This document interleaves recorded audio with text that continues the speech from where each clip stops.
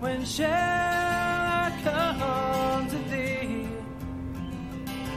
When shall my soul... Good day, friends. Welcome to the Daily Bread scripture readings and thoughts from the scriptures. We're reading through the Daily Lectionary. Right now we're in the New Testament through Mark chapter 12, verses 28 to 48.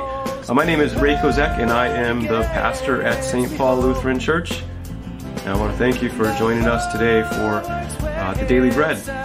We definitely need God's Word to come to us and encourage us every day. And so I'm so thankful that we can, in our country, open up God's Word, read it, and be encouraged by it every single day. So today we're going to read, it's, I guess, historically, it's the week before Jesus is crucified.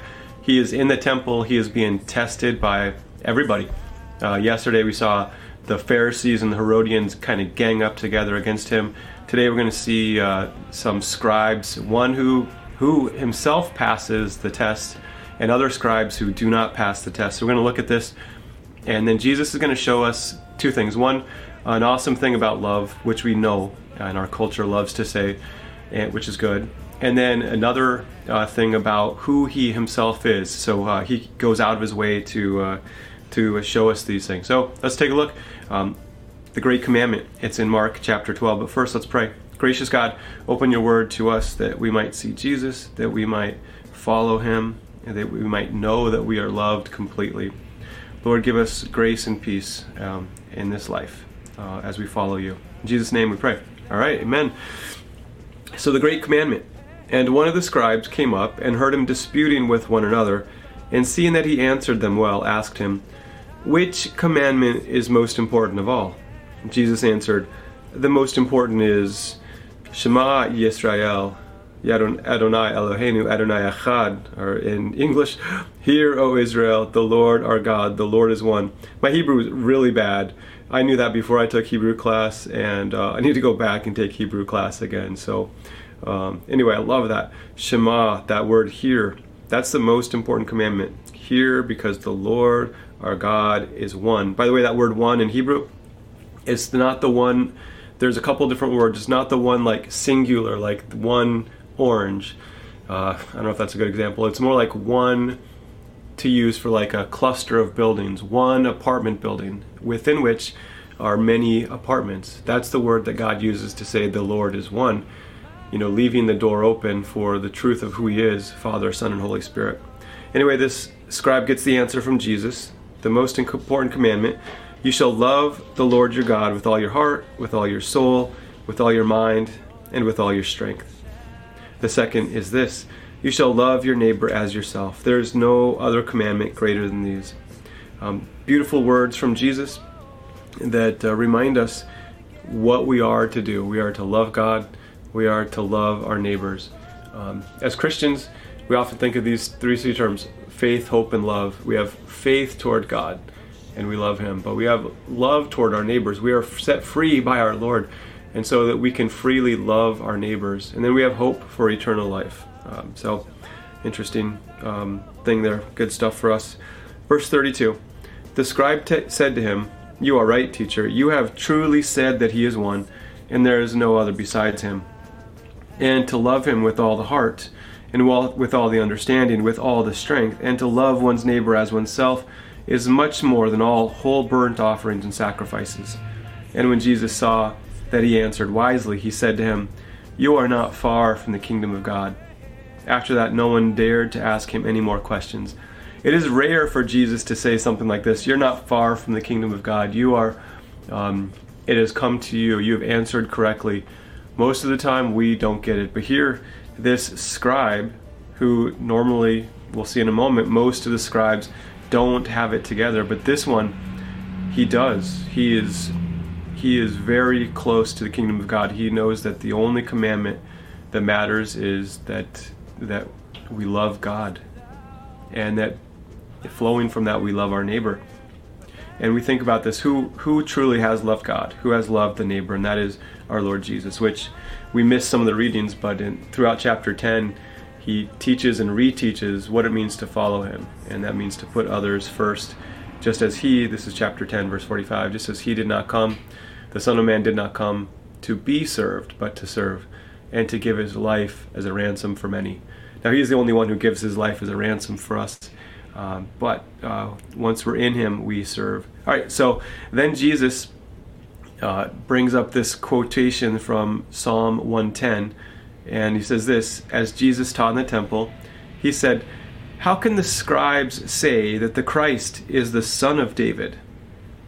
Is it true that the Christ is the son of David? Most assuredly, one will come from your seed and will sit on your throne forever. That's what the scriptures say.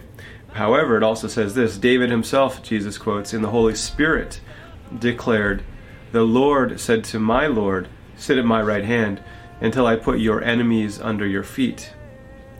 Interesting here, in the Hebrew, in Psalm 110, it says Yahweh, that is, the one and only creator, Yahweh said to my Adon, my master, sit at my right hand until I put your enemies under your feet.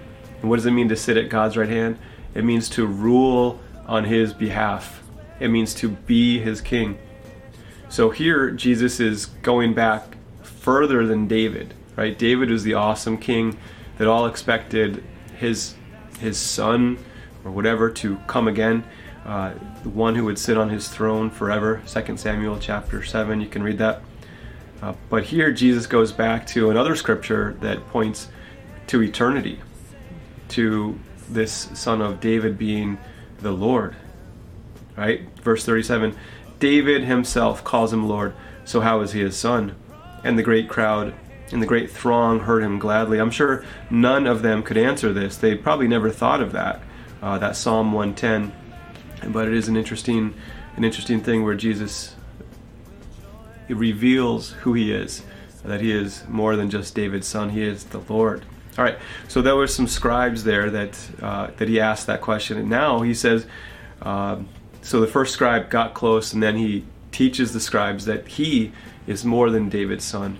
And then now here, he again is teaching to the scribes and actually teaching about the scribes. And in his teaching, he said, beware of the scribes who like to walk around in long robes and like greetings in the marketplace, and have the best seats in the synagogues and the places of honor at feasts, who devour widows' houses, and for a pretense make long prayers. They will receive the greater condemnation. Jesus is not afraid to tell the truth about, I guess here we could say, phonies. Those who, are religious for the gratification it gets them, the notice from other people. He says, be careful. And obviously, he is telling us about those people, but he also, here's a warning for us as well. We do not need to be noticed because we follow Jesus. All right. Lastly, and then this is kind of interesting, I believe that Mark, and especially Luke, as you read these accounts, put these two things together. He says, watch out for those, let me just back up a little bit. Watch out for those who, verse 40, devour widows' houses, right? And for a pretense make long prayers. Now he's going to then contrast the scribes who actually abuse widows who, have very little means. And he will contrast one particular widow with those who abuse widows, right? So in the context, it's kind of an interesting thing that Jesus, that Mark puts here, and because it's what Jesus did. He sat down opposite the treasury and watched the people putting money into the offering box.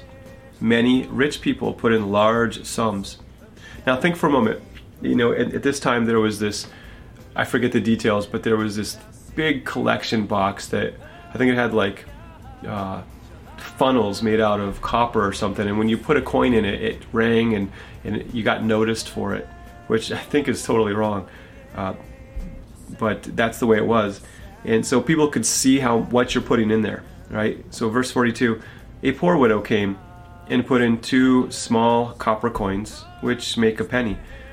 And he called his disciples to him and said to them, truly I say to you, this poor widow has put in more than all those who are contributing to the offering box. For they all contributed out of their abundance. But she, out of her poverty, has put in everything she had, all that she had to live on. I think it's a challenge for us to give generously.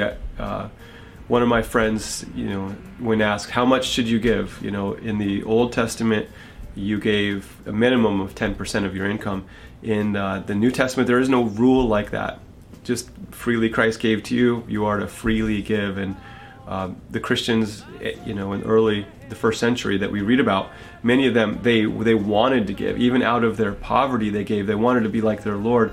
And so a challenge for us is that we should give until it hurts. Until, I can't buy the other thing I want because I'm giving money away, either to the poor or to contribute to the work of the church. I don't know very many people that live up to that. So the Lord help us to be like that, to listen to His words. It's not about the amount, right? It's about the coming from the heart and all that. So it's a good challenge for us. The Lord never calls us to give. I can't find anywhere in the New Testament that we're called to give just to meet a need, at least from Jesus. But we are called to dethrone what He calls mammon, or money, from the throne of our hearts. So we should give till it hurts. And I don't know that any of us do. So Lord, help us with this. You gave your whole life, and you have everything that we need. So we give it away. Guess what? It will come back to us. All right. Well, that's the challenge for today. Love the Lord. Know that the Lord Himself is greater than David. He's greater than a son of David. He is David's Lord.